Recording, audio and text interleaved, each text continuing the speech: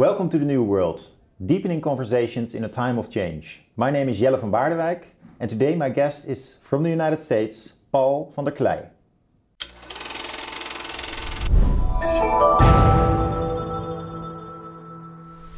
It's good to be here. Thank you, Paul, for coming over here. It's my pleasure. You're on a trip in the Netherlands, actually in Europe. Huh? Yeah, it's my first time to the Netherlands. I grew up in Christian Reformed Church in the United States, so heard about the Netherlands all my life. Never had a chance to be here.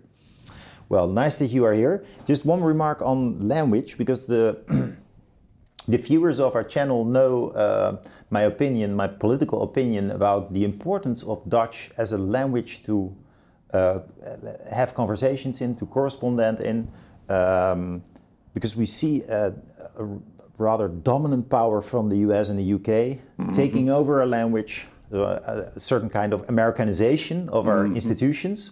And that's also why I want to remark that I hope many with me, we are of course enthusiastic about English, but not about its dominance. That's a subtle difference. But in the Netherlands, unfortunately, it's also a fierce difference. I can believe it. So we need to defend, I think, trying to have conversations on a high level, academic level, literature level in our own language. And at the same time, of course, stay international in orientation.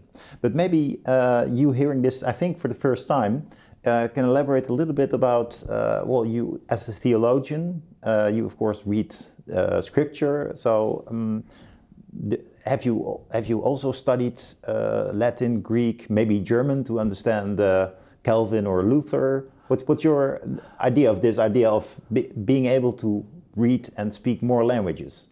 I wouldn't identify myself as a theologian as much as a pastor. Part of my theological education was Greek and Hebrew for biblical studies. My grandfather could have conversed on all of this in Frisian or Dutch quite easily. Your grandfather wasn't? My grandfather and my father were both Dutch Calvinist pastors. Dutch Calvinist pastors in the United States? In the United States, yeah. Okay. The Christian Reformed Church in the United States has been very self-consciously Dutch most of its time. And over the last number of decades, trying to figure out what to do with our cultural heritage with respect to our American culture. It's been a dominant conversation in the Christian Reformed Church in the United States. That's astonishing. So your grandfather read Abraham Kuyper? The last books my grandmother would allow my grandfather to have in their tiny little retirement place was Abraham Kuyper and Herman Bavinck in Dutch. He died with those books next to his bed. Wow. Yeah, it's very serious in the Christian Reformed Church in the United States still. Yeah.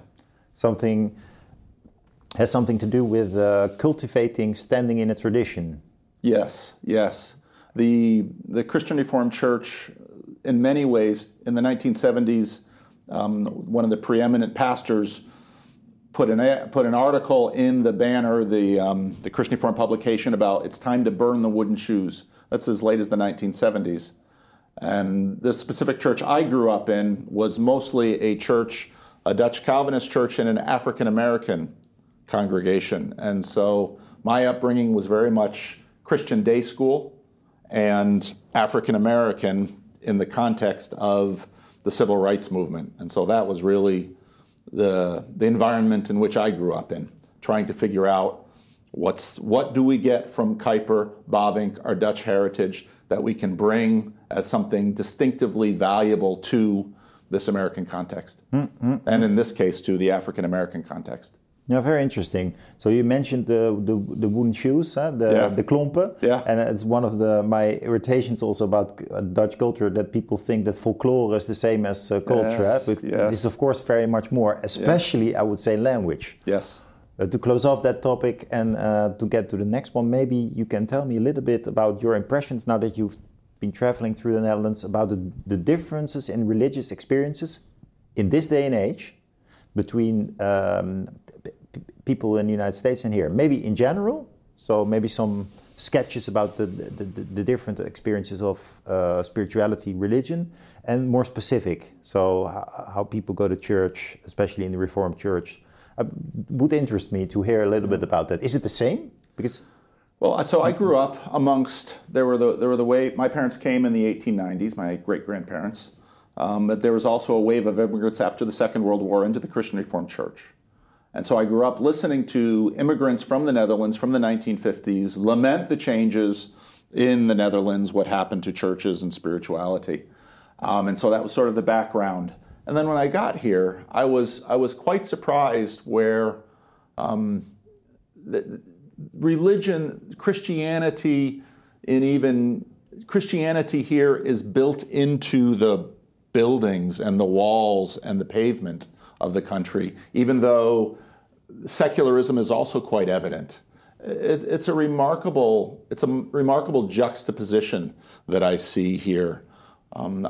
Because I grew up partially in a Dutch Calvinist immigrant, but partially in an African American, all within an American context, I've always been rather sensitive to culture, and I find a thesis of the implicit Christianity within secularization compelling when I get here, because on one hand, it's quite evident that this is a multicultural context here, especially in the urban Netherlands, yet we've been doing a lot of driving in the countryside, and what I see here is these spires of historical churches dominating the landscape, with the exception perhaps of these giant electrifying windmills.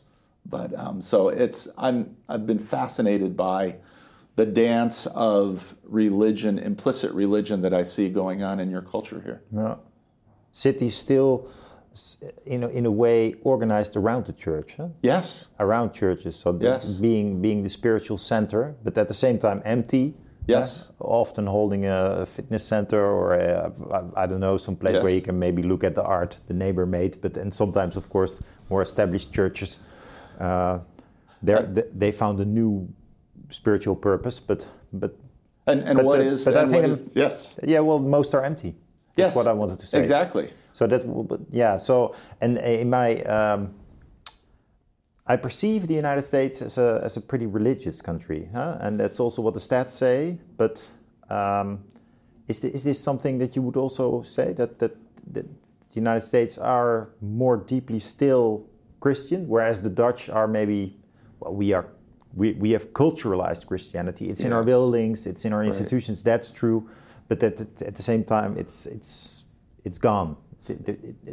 Very little left.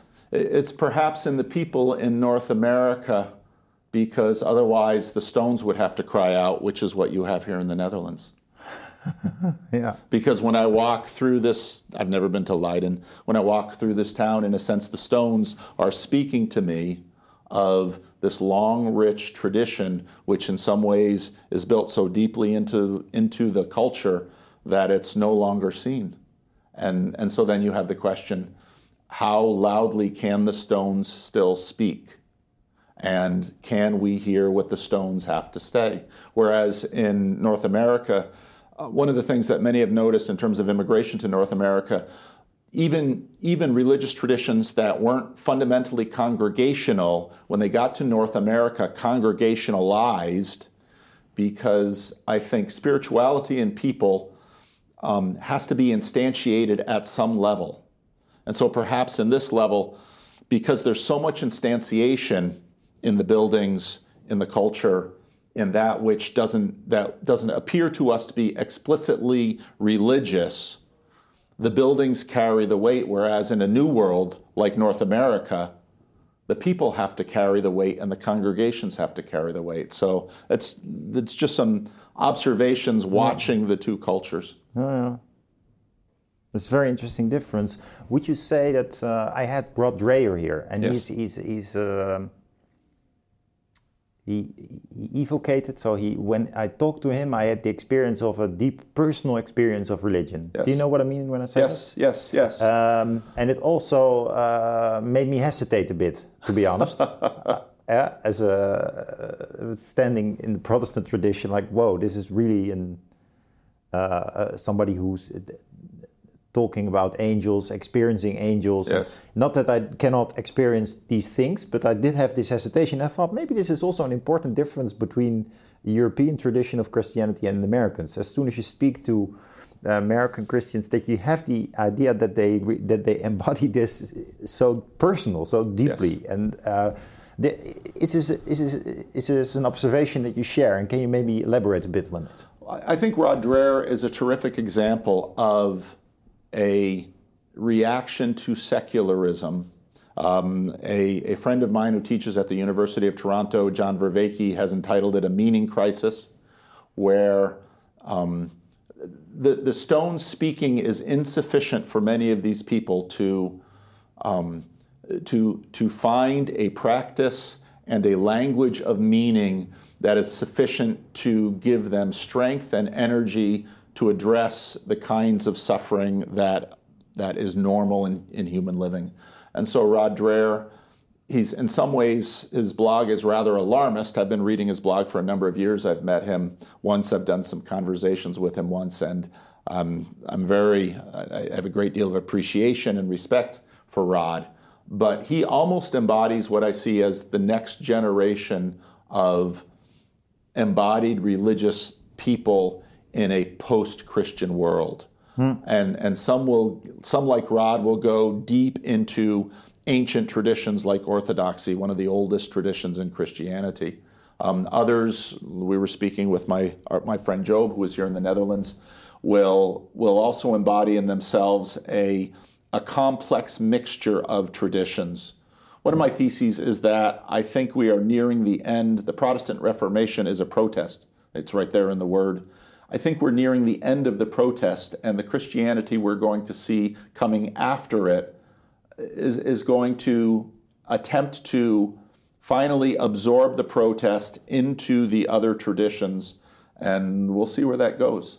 That makes me think of another question that I would like to ask you that I've been having about Christianity quite a time. Is it not true that Christianity maybe has been interested too much in emancipation, in setting people free, in helping people to emancipate from the conditions they live in, instead of cultivating?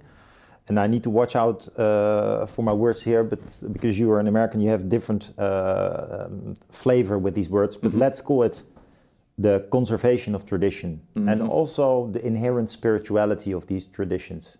Is it not true that Christianity maybe also secularized itself or made a big risk by focusing so much on this leftish agenda of wanting to help people instead of establishing itself and also spiritualizing, I would say, regular bourgeois life? Huh?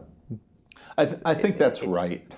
I think part of Christianity, all of the elements of our contemporary Western civilization come out of Christianity. And so you very much have that liberational aspect. And what you find in Christ is both incredible liberation, but also incredible discipline. The same man who tells the woman caught in adultery, I don't condemn you either, let he who is without sin throw the first stone, is the same one who preaches the Sermon on the Mount, which is a sermon of incredible restraint and self-discipline. And I think you're right. I think over long periods of time, we're trying to work out these tensions of liberation versus discipline, because, and sort of always the two sides of freedom. There's always freedom from and freedom to. I am free to play the piano, but it's a different kind of freedom to be able to play the piano well. And I think we've gotten sort of to the edge of sort of a progressive liberationism, and we're realizing that to just go and plunk on the keys doesn't necessarily make music, and the power is, as many have known, to be a great pianist, you must first master the basics, and then you can have another level of freedom. No, and that's connected a little bit to the previous line of conversation that we had about language, and also maybe the inarticulacy of many people, including myself, being, I would say, spiritually attuned, or being able to look religious to the world and to yourself, but at the same time being deaf, or not tone deaf, but maybe not so open anymore to Christian rituals. Huh? So Yes. there is a communication gap here. Yes.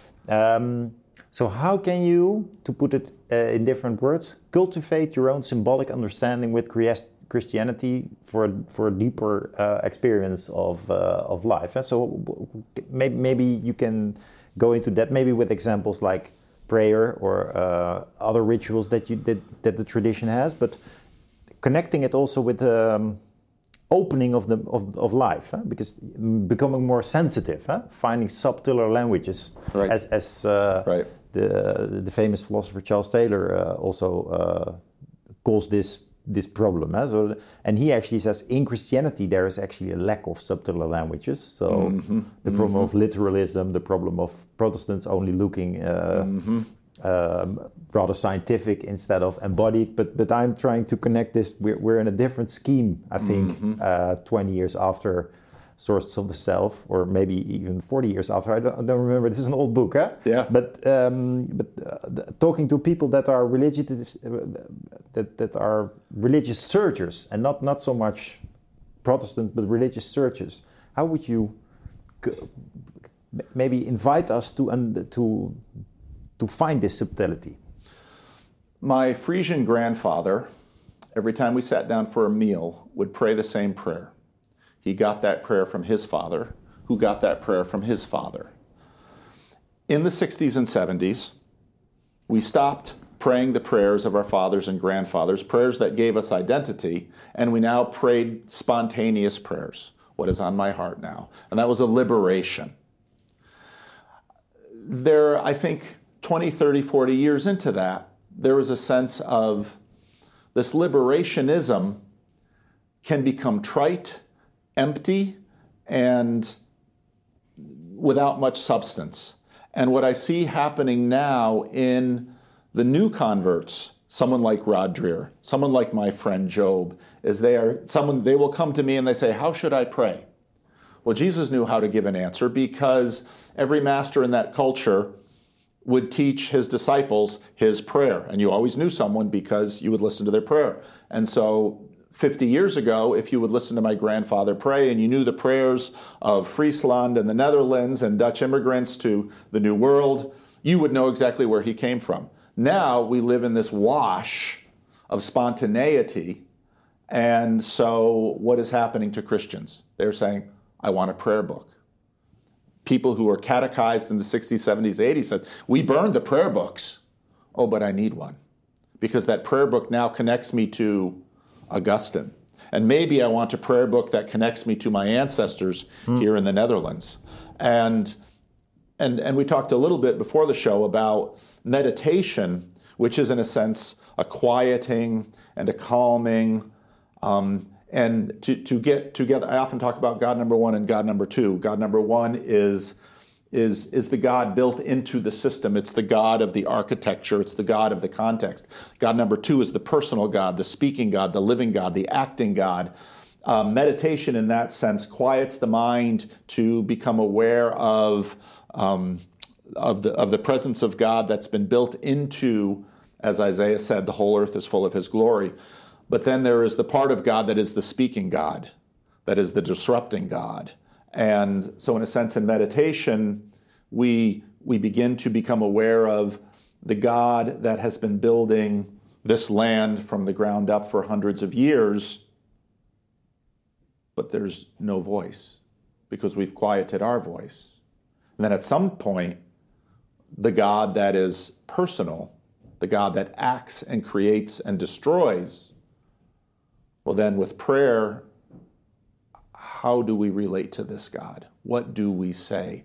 And so suddenly people, well, maybe I should look to what people have been saying to this God for 1,000 years, and then maybe I should speak, and only, of course, half of prayer is speaking, the other half of prayer is listening.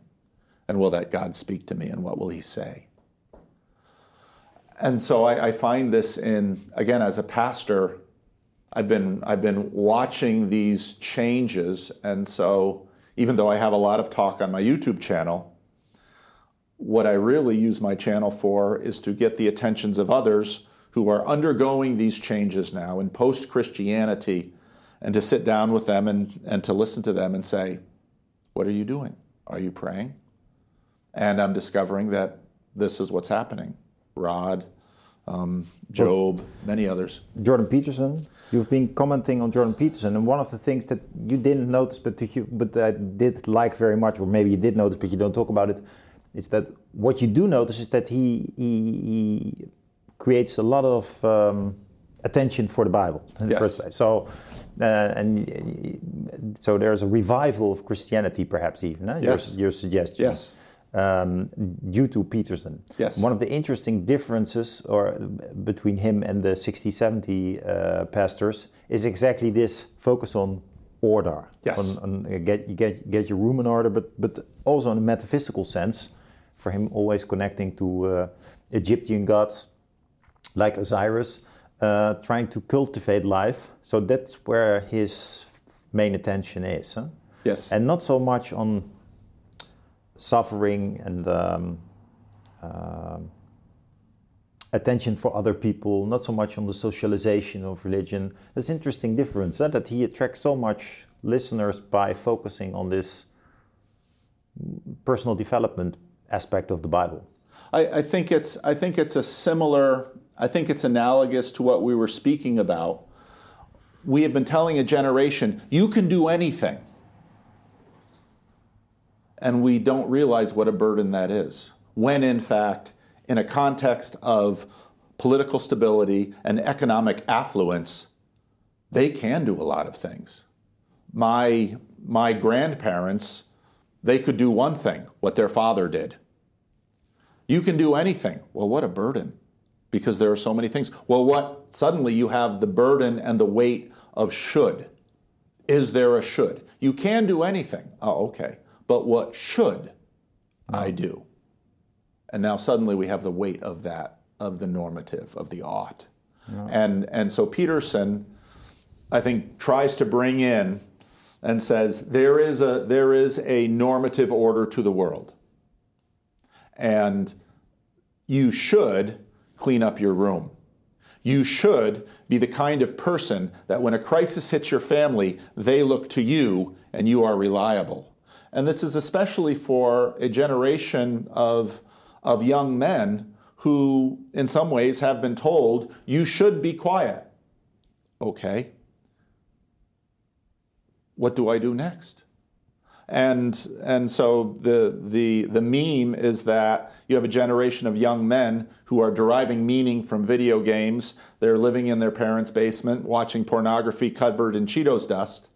And Jordan Peterson, in a sense, says, you were made for a lot more. And the only way you're going to do that is you should turn off the computer game. You probably should turn off the YouTube. And you should get a job in the real world. And you should become the kind of person that the rest of your family can value. Now, do you think, Paul, that there is a tradition in the way he communicates all these oughts? Because I was rereading Max Weber's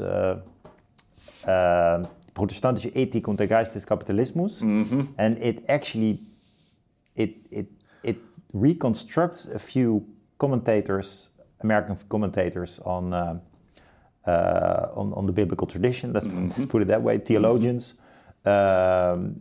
preachers, and one of the things that I remarked was that all those people that he read and that he writes about, they tend to communicate also in these commands. Yes. So 1, 2, 3, 4, 5, for instance, yes. literally. Yes. And it was one of the things that surprised me so much when reading Peterson, that he actually communicates in this rules discourse. Yes.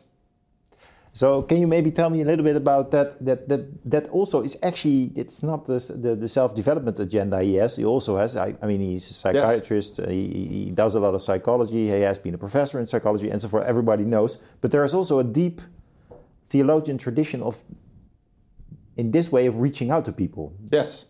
Communicating in rules. Yes. You have 10 commandments. Why? The Bible is not a book of rules. I tell people all that the time. There are rules in it. Rules are very helpful. Rules take a complex, chaotic world and says, you shall not kill. And tell the truth, or at least don't lie. If you can't get all the way up to the truth, which is a difficult thing, at least don't lie. And so to bring a complex world down to something that someone can put in their pocket is powerful. And it's, of course, Max Weber. It's interesting because Peterson, in many ways, I think, sort of embodies this generation that is, his wife now is Roman Catholic. His daughter is flirting with evangelicalism. One of his friends, Jonathan Pajot, is Orthodox, and Peterson is seeing the symbolism and the pageantry of the Orthodox and the Roman Catholic, but he's deeply Protestant in that. Here's the rule. And he gets this way as a clinical psychologist dealing with patients. If you're working with someone who has no mapping of order in their life, perhaps because they were raised in a home of chaos, you have to start somewhere. Yeah. So perhaps take off your shoes when you come in the house. Yeah. There's our first rule. Yeah. I want to unpack this idea of morality a little bit more, especially because so many people are quite rigid these days about their ideas of the world. Yeah. We know examples from the conservative side, but especially also from the leftist wokies. Yes. Rigid in the sense of taking things literal and not able anymore to make concessions, don't take the responsibility for conversations, but suggesting that things are enruled are in rules and that they cannot be changed. Yes. We see this in politics. For instance, the 2030 agenda for sustainability, don't know if you know it, but that's in Europe that is presented as something, well, that is a fact. But it's not a fact, it's something that we discussed. And it's you see that a lot with moral ideals, that they are read in a rather absolute sense. Now, also Max Weber relates this actually to the religious interpretation of morality. Yeah? But maybe you can tell me a little bit more about how you, what advice you can give, standing in the tradition of the Bible, about what morality is in general, and what the danger of taking things too literal, and the danger of rules that become burdens in itself, because you need to do the rules, but they that's also, of course, the 60s morality that says, well, the rules, they encapsulate you that much that they don't set you free anymore. Eh? So here's the balance. And we need a little bit of this flexibility. But the other hand, of course, and then I will end my question, or end with a question. The other side of the flip coin is, of course, the people that are really, let's say the libertarians, or the people that really say, I just want to live a la Milton Friedman, the way I want to, and I don't. What's the message of morality? I mean, I don't do anything with morality. I just live my life. Huh? Yeah. So on the one hand, we have this rigid moralists, and the other hand, we have people that say, well, morality, we don't live in the 50s anymore. Huh? Yeah. And that's a difficult thing of the current scheme, I think, to live between these two positions. They're both institutionalized. We have many companies that think, a la Milton Friedman morality, I mean, do that at home. And at the same time, we have many newspaper op-ed writers who think it should be like this. Yeah. There's no discussion. Yeah. So maybe you can explore this field a bit from the biblical perspective. What does it teach us? What does it make? In what sense can it make us more human, or can it help us to understand this? Rob Henderson, who's in the American context, he's a graduate student right now. He coined the term luxury beliefs. If for example, because you grew up in it, let's look, for example, at someone like Barack Obama. Barack Obama is in some ways was someone offering liberty but lived a Puritan lifestyle. Were there any sex scandals with Barack Obama? No. Was Barack Obama's financial house in order? Was it a billionaire? No, but he had plenty of money. Was he raising his children well? Yes. Barack Obama can afford luxury beliefs. Liberty for others, discipline at home. And I think we've had a number of generations of that. In a biblical frame, there is always, and Peterson talks about, there's always this tension between chaos and order. The biblical story starts out, and the world is tohu wavohu. And suddenly God speaks order into the chaos. So we have light and darkness. We have heaven and earth. We have sea and dry land. And it's in the middle of all these dualities that suddenly let the earth bring forth life. Let the seas bring forth life. And so you get the sense that just like, let's say, the electrician, someone tells you right away, if you're going to work with electrical, turn off the breaker, be very careful because the electricity can kill you. Then you watch an expert electrician, and you say, no, you should turn off the breaker, and the expert electrician says, I'll take care of it, because he's the master.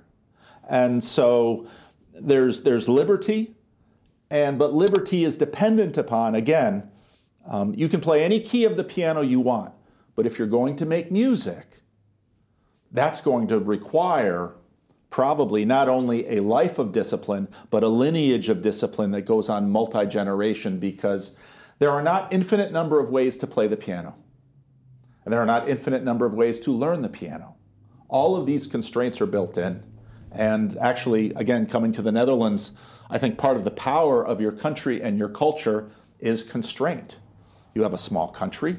You have a lot of water. We visited the Delta Works. Mm-hmm. And the experience of inundation gave this country a discipline. Mm. And now that discipline can be marshaled towards liberation or towards order. And in order to do that, even as a small population, there's going to be negotiation. Mm. And I'm amazed at your country, at its discipline, at its organization, because of all of the constraints. So what these constraints do is say to the libertarian, yeah, you can play the piano any way you want. But if you're going to actually play something that hushes a crowd, that will require order, discipline, right. And not just a life of discipline, but a lineage of mastery. And I think in many ways, we are such short-lived creatures. We are born into this world. We have riches that we possess that we know nothing of, because they, again, just like the riches I see here in Leiden, it's just built into the stones. And you're just the heir of it. And I think now at the end of a liberationist phase, the danger, of course, is that in recognition of order, we swing all the way into the authoritarian, which kills it either. So too much liberty doesn't work. Too much order or authoritarian doesn't work. It's always this estuary in the middle that allows the right dynamic. But it's chaotic, it's scary, but that seems to be the normative fashion of the world. Can you reflect a bit on the same topic, but then on a more interpersonal level? Resilience, or to put it in another word, tolerance for difference, and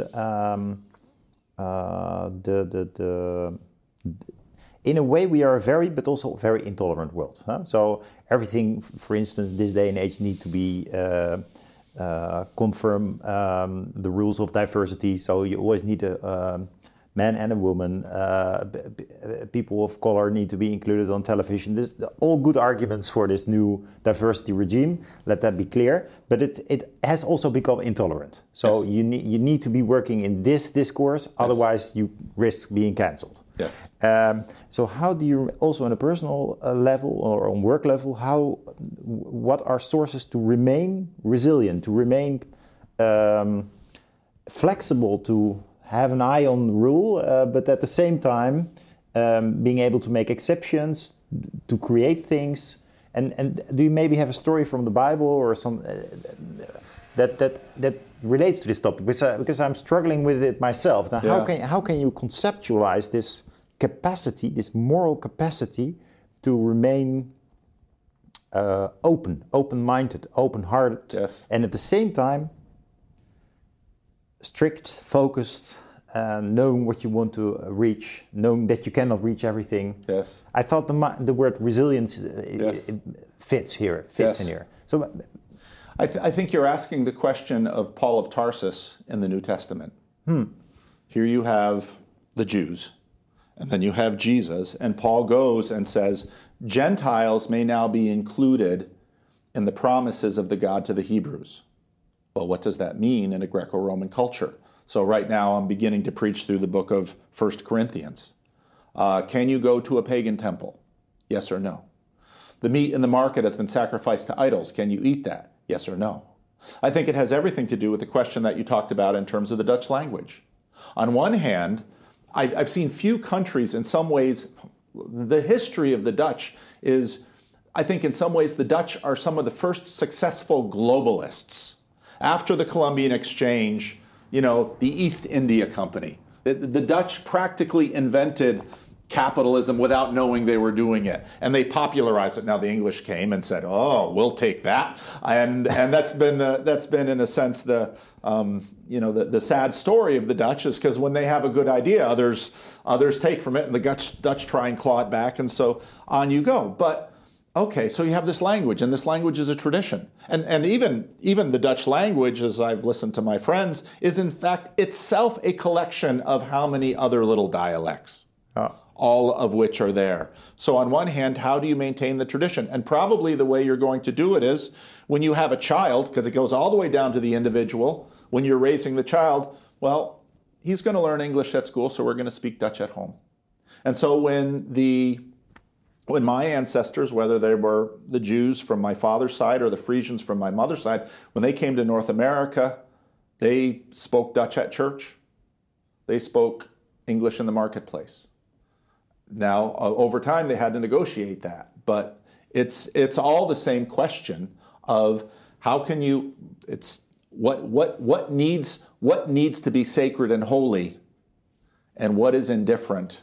And I think the entire conversation of Christianity as it left the Jewish context and went out into the Roman world is all of that question of finding a way of differentiating the holy from the negotiable. And it's a constant conversation throughout the history of the church. And you see it in the Protestant Reformation. And I think, again, we're nearing the end of the Reformation period, the end of the protest, where I go to one church and it's bare. I go to the next church and saints are looking down. What do you do with those statues? Are those statues holy?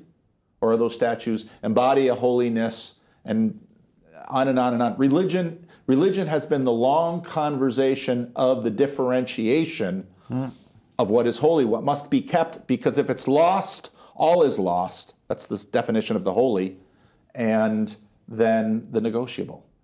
And so, I find this a very, very interesting pair of words: the holy and the profane. Yeah. The holy and the periphery, or the not so, the negotiable. Yes. You called it a negotiable. Yes. And I was thinking while you were saying this, how a lot of people experience stress because they find it difficult to decide what is holy for them, and also because of what you sketched earlier on in this conversation, you can do everything you want to. Especially if you're talented, the whole world is open for you, especially if you're Dutch, because we have this social welfare state and we do have a lot of positive freedom, to use the term, the Burleyan term. So maybe you have some advice or reflection on that. So because I think that a lot of people, a lot of things in this world are actually considered to be holy, but perhaps they're not. Yes. Isn't that true? Yes. Instead of that we lost the experience of holiness, yes. We let it flood through the whole world. We've made a lot of the things in life very, very important. Yes. And it's all the holiness of the normal world. It's also I don't know if you know these parts of the work of Charles Taylor, the philosopher, but he speaks of the affirmation of ordinary life, which is a spiritual development, which he sees back in Dutch painters, for instance, Pieter van Hoog or Johannes Vermeer, and to a certain extent, but not so much Rembrandt. And what basically comes down to, if you look at the Italian big painters and sculptures, it's all about heroes. For instance, yes. David, Michelangelo's David, yes. the big statue. And then the Dutch painters start to paint normal, regular scenes, but in a layer of holiness. Yes. Of course, also full of cliches, the maiden, the girl, the father that enters the house, and so forth. So it's super realistic in the sense that it tries to communicate a certain ideal as well, namely ordinary life, as Charles Taylor calls it. But that's also, of course, the difficulty, that ordinary, normal life has become so holy that it's, I mean, how do you orientate yourself in life? And then the difference between the 17th century and nowadays is, of course, that you have a lot more input. Mm-hmm. Well, that's the tension between, in many ways, the Greek and the Hebrew. Because with the Greeks, the God is up here, daily life is down there, economics is dirty. In the Hebrew, the story begins with the God of the Bible using hands to create a man out of the clay, and the man's first job is gardening. It's ordinary life. And so you see this conversation beginning already in the tension between those two things. And of course, in the Renaissance, you go back to, we're uncovering these statues that we threw away in the great Christian Revolution, and look at the artistry of Latin, look at the artistry in stone. Let's recapture that. But yet, at the same time, but look at the beauty in working the earth. Look at the beauty. My grandfather in his church once had a Dutch dairyman ask him, will there be calves in heaven? My grandfather said, why? Because he said, I know nothing more beautiful than the eyes of the calf after it's born looking at me. And so there's the beauty in the old. And so for that farmer, the sacred, he saw that transcendental of beauty in the eyes of a newborn calf. And of course, the calf's born every day. But suddenly that common moment becomes a holy moment. Whereas he would probably find Michelangelo's David, not anywhere near as beautiful as the eyes of a newborn calf. And so part of the reason I think religion isn't going away because it's our oldest conversation of this question, what is sacred? And of course, right now, a lot of the contemporary conversations are about identity, but an identity conversation is a conversation about the sacred. But is there also something as a religious sense, an anthropological constitute in human beings that allows us to be religious? How would you, or is it only a conversation? No, I mean, if it's only a conversation, I mean, you could also say it's a form of culture. Yeah. But one of the great understandings of classical history at this point is the question: were the Greeks religious? We look back at the Greeks and say, religious, temples, gods, statues. They didn't think they were religious. An alien comes and looks at our culture and say, are we religious? I worship the smartphone. I give it all my attention. Hours of my day I spend to the screen. I hold my God in my pocket. So the religious, this term developed out of secularization. Suddenly, we went to a place like India and said, they're religious. No, we're just living. That's Hinduism that you're doing. Well, it never had a name before. And that's why, again, what I find so striking coming here is, on one hand, I almost feel like Paul coming to Athens, looking around the Netherlands and say, I can see you're a very religious people. And people would say, no, we stopped all that. I don't know, then why didn't you take down the churches? Well, we replaced what's inside the church with something else. Your religion has continued on. So in a little town, I can't remember all these Dutch names, a little town that still has its walls, we went in, there's a beautiful church facade, and it's a Christian Reformed church. It was in the day, and it's open. We walk in, and it was a fashion store. And the owner comes and says, we're not open yet. And, okay. So what is exactly our religion? What is a religion? And, it's that which makes life work at the most level, at the deepest level, and determines what is sacred.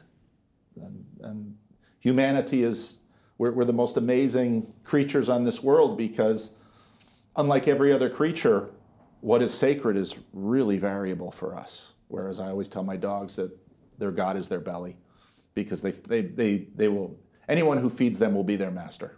Yeah. At the same time, there are religious experiences that include animals and the earth and yeah. Well, that farmer's religious experience was the birth of every newborn calf. Yeah. And he'd probably go and sleep in church, but he's never going to miss the birthing of the calf because suddenly he's confronted with the beauty of the glory of God right there through a calf. Now, he would have very much said he was a Dutch Calvinist, but did he worship a calf? It's astonishing how you speak about the Netherlands as a country with such evident religion in its buildings, in the way people communicate with you, and I think I forgot about that. And it's nice to remember that it's a scientific view of things, that you look and say, hey, that's religion. You categorize things. Well, it's actually a secular, scientific way of grasping reality, whereas you're bracketing things. So Job, when we were driving through, said something like, have you seen, I don't remember how he said, based to the heart of Rotterdam. Well, it's a joke. Why? He says that to Germans because, of course, it was destroyed in the war. Well, the heart of Rotterdam was holy. Well, why was it holy? Well, why is this little bit of Leiden holy? Why is there a statue to Rembrandt? Why is he holy? Well, beauty shines through him. And I think a Greek, if you would time travel a Greek to Leiden, say, oh, this is Rembrandt is your god. Well, not exactly, we would say, but there's a statue to him. Oh. And people come from all over the world just to see where he was born. Oh. Paul, different kind of question. We talked about the importance of Christianity for civilization, especially for Western civilization. And this is something that a lot of priests, of course, say, and which you find back in a lot of books. Basically the argument, what would we be without the focus on individuals by Luther in this world? Without Luther, we probably didn't have emancipation, probably not even feminism, because he argues that everyone should read the Bible, including women. So in a nutshell, that's the type of argument that says, isn't modernity also in existence in the first place because we previously, as a condition, were Christian? But now I wanted to turn the argument around. Isn't it so that the Christian isn't... What elements in Christianity are maybe integrated into Christianity, but maybe older, maybe from all times? In what sense is Christianity nourishing older elements of what is holiness? How do you embrace life in its holiness? What are typical examples that you could argue for? Well, that's part of the human condition. It's something that we took from the Greek, from the Jews, from from biology. Yeah. Instead of overestimating what Christianity did for civilization, maybe what Christian tradition did, in a sense, protect and conserve something that is essential to human life, but not in essence Christian itself. Yeah, Christianity is a remarkable religion, partly because if you look at, sometimes they make these maps of the center of gravity of Christianity. And unlike Islam, which still is based very much in one place, and Buddhism in one place, and Hinduism in one place, and Judaism in one place, Christianity moves around the world. And the very remarkable thing is that, for example, Christianity didn't take off in China until the missionaries were kicked out. One of my favorite missiologists was a missionary in Asia, and he had a group of churches that he had to visit.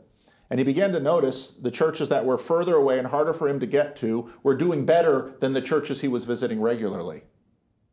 And he began to wonder, why? I'm supposed to be the expert here, giving them Christianity.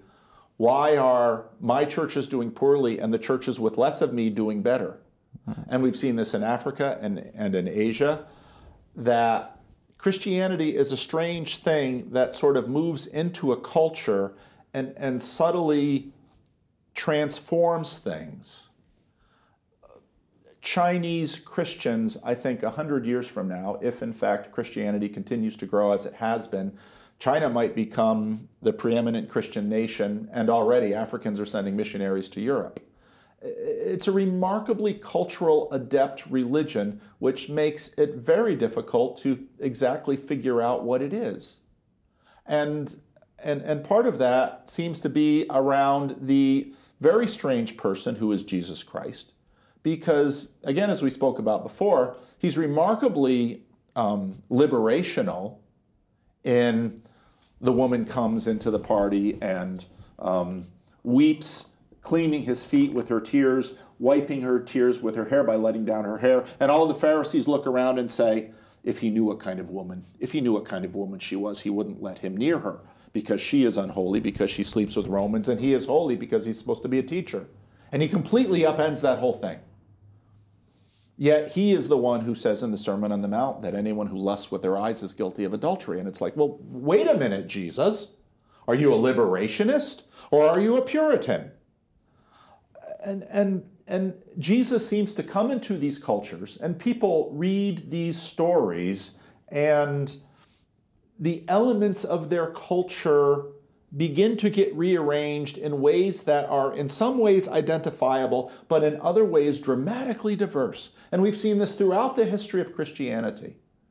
So the definition of which is, as a pastor, I have a certain shape of Christianity that it's my tradition I try to instill and propagate in my people. But in the faith itself, we don't know what we're looking at here in the Netherlands. Is this a new version of Christianity? Many people don't seem to think so, and if you would call them a Christian, they might be offended. But yet something has gotten into the culture and in the mindset that is unmistakably connected to it. And it has the tensions like we talked about with the God of the Hebrews who gets his hands dirty versus the Greeks who, anybody who gets their hands dirty is of lower class, sort of an implicit Gnosticism. So I don't know where all this is going, but G.K. Chesterton noted that Christianity has died many times, but its God seems to know the way out of the grave. And that tends to be what we see. So counting out Christianity is sort of a dangerous thing because it just keeps popping up. But yet I think the Apostle Paul, if he came today, might find a lot of the Christianity we have today unrecognizable. It doesn't look like what he was expecting. But there's Jesus. So it's a mystery. And yeah, go ahead.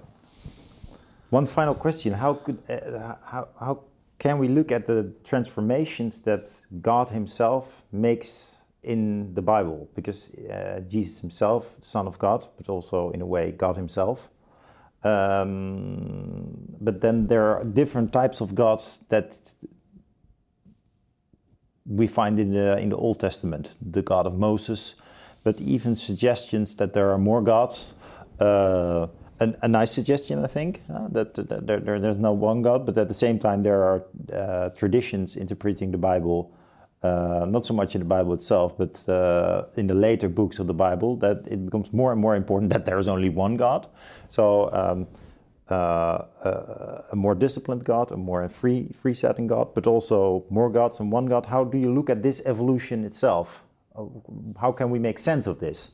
And is this maybe also not saying something about religious experience? That it's not, it's difficult to say Christianity is the belief in Jesus, because that's even within the Bible. That's an account of Christianity. Or am I now saying something that that sounds like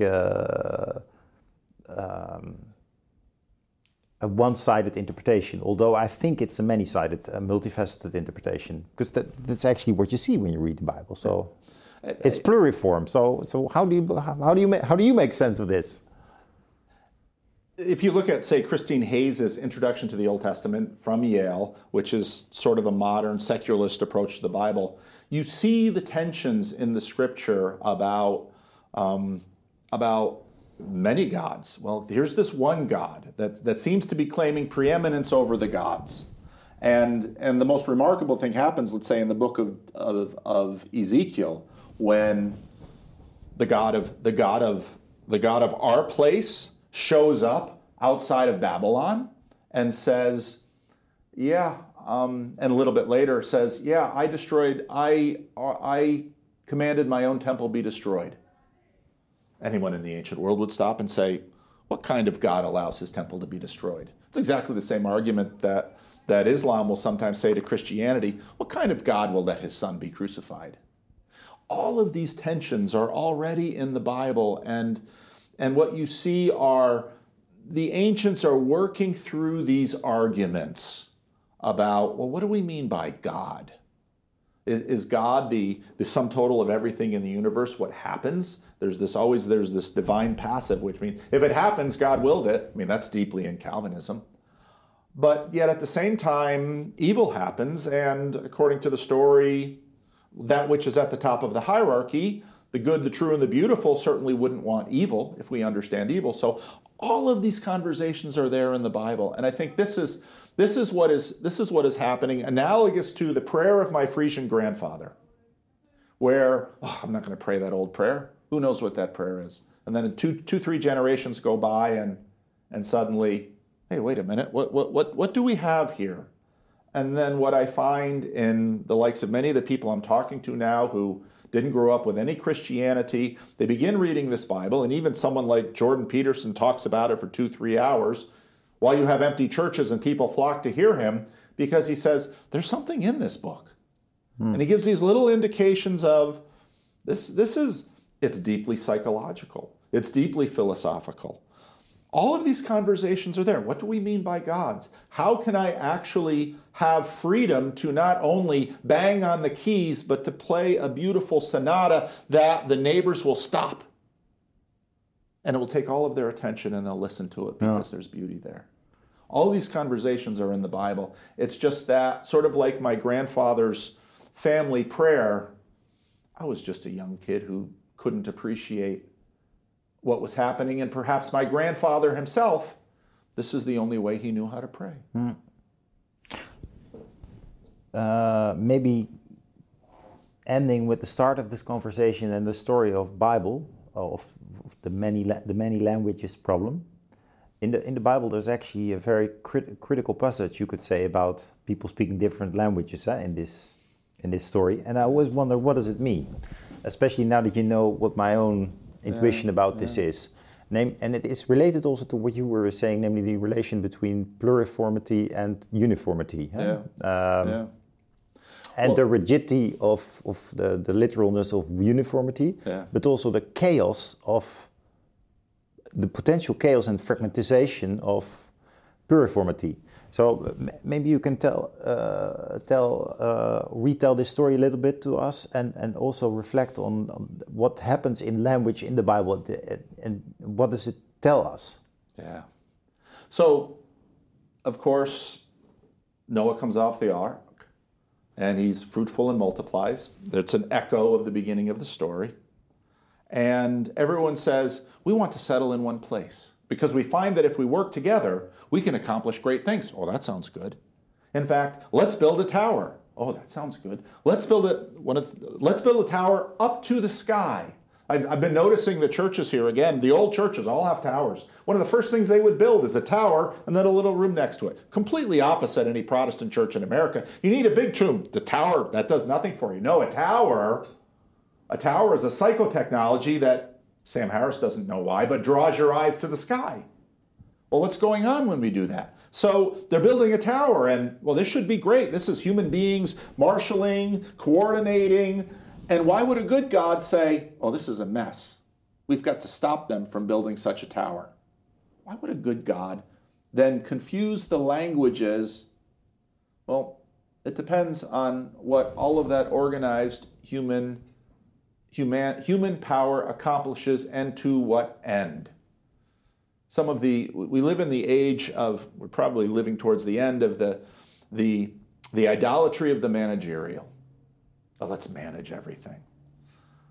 The difficulty is you can't manage everything.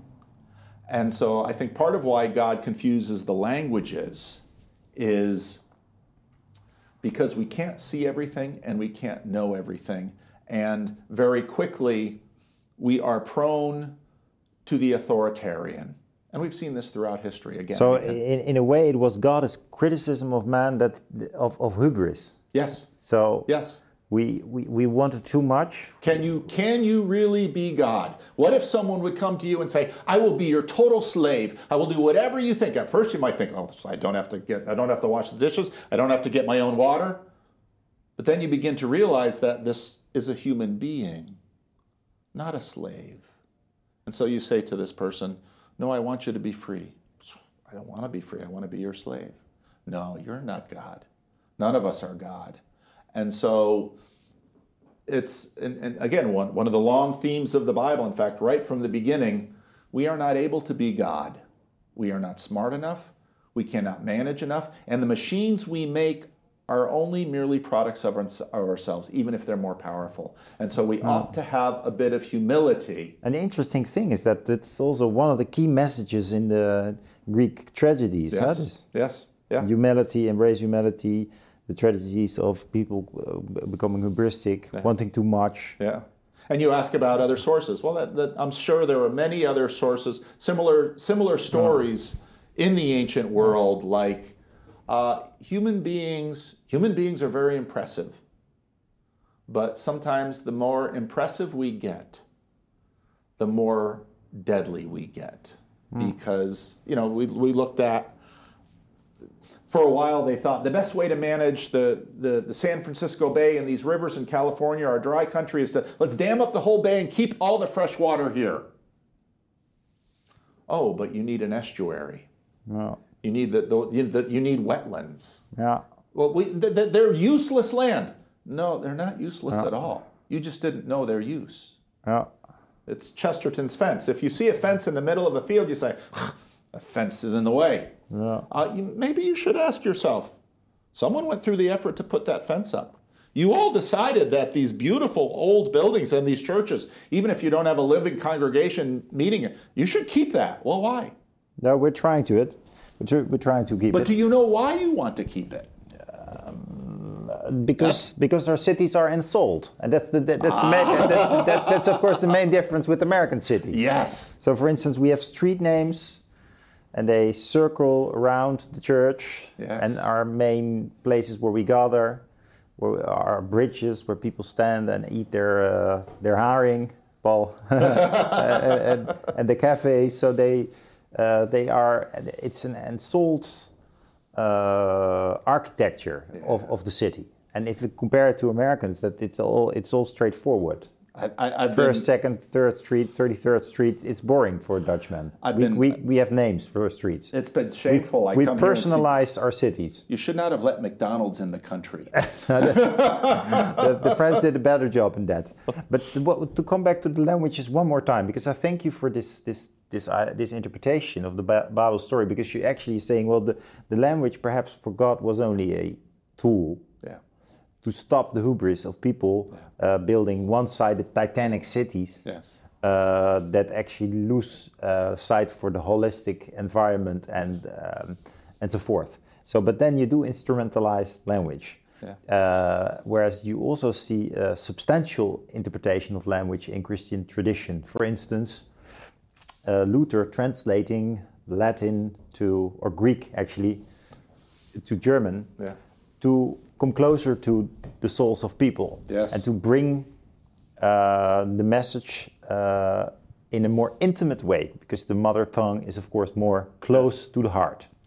But this, of course, is already typical Protestant bias, I think, because this is something that Luther thought and that we still think, but many people don't think it anymore, because they say, well, why don't you do everything in, for instance, research or media? Why don't you do it in English? And then you create a distance. But there are more translation moments in the history of the Bible. The Septuaginta, the Greek, the Latin, the German. Can you maybe reflect on this a little bit? And then the difference between, so the importance of the language and also its relatively ordinary function as simply a tool. Christianity, I don't know if it's the first, but it's absolutely the largest. Christianity is the first religion, or the largest religion, to work in translation. When Paul goes into the churches in the broader Roman world, they're not reading Hebrew.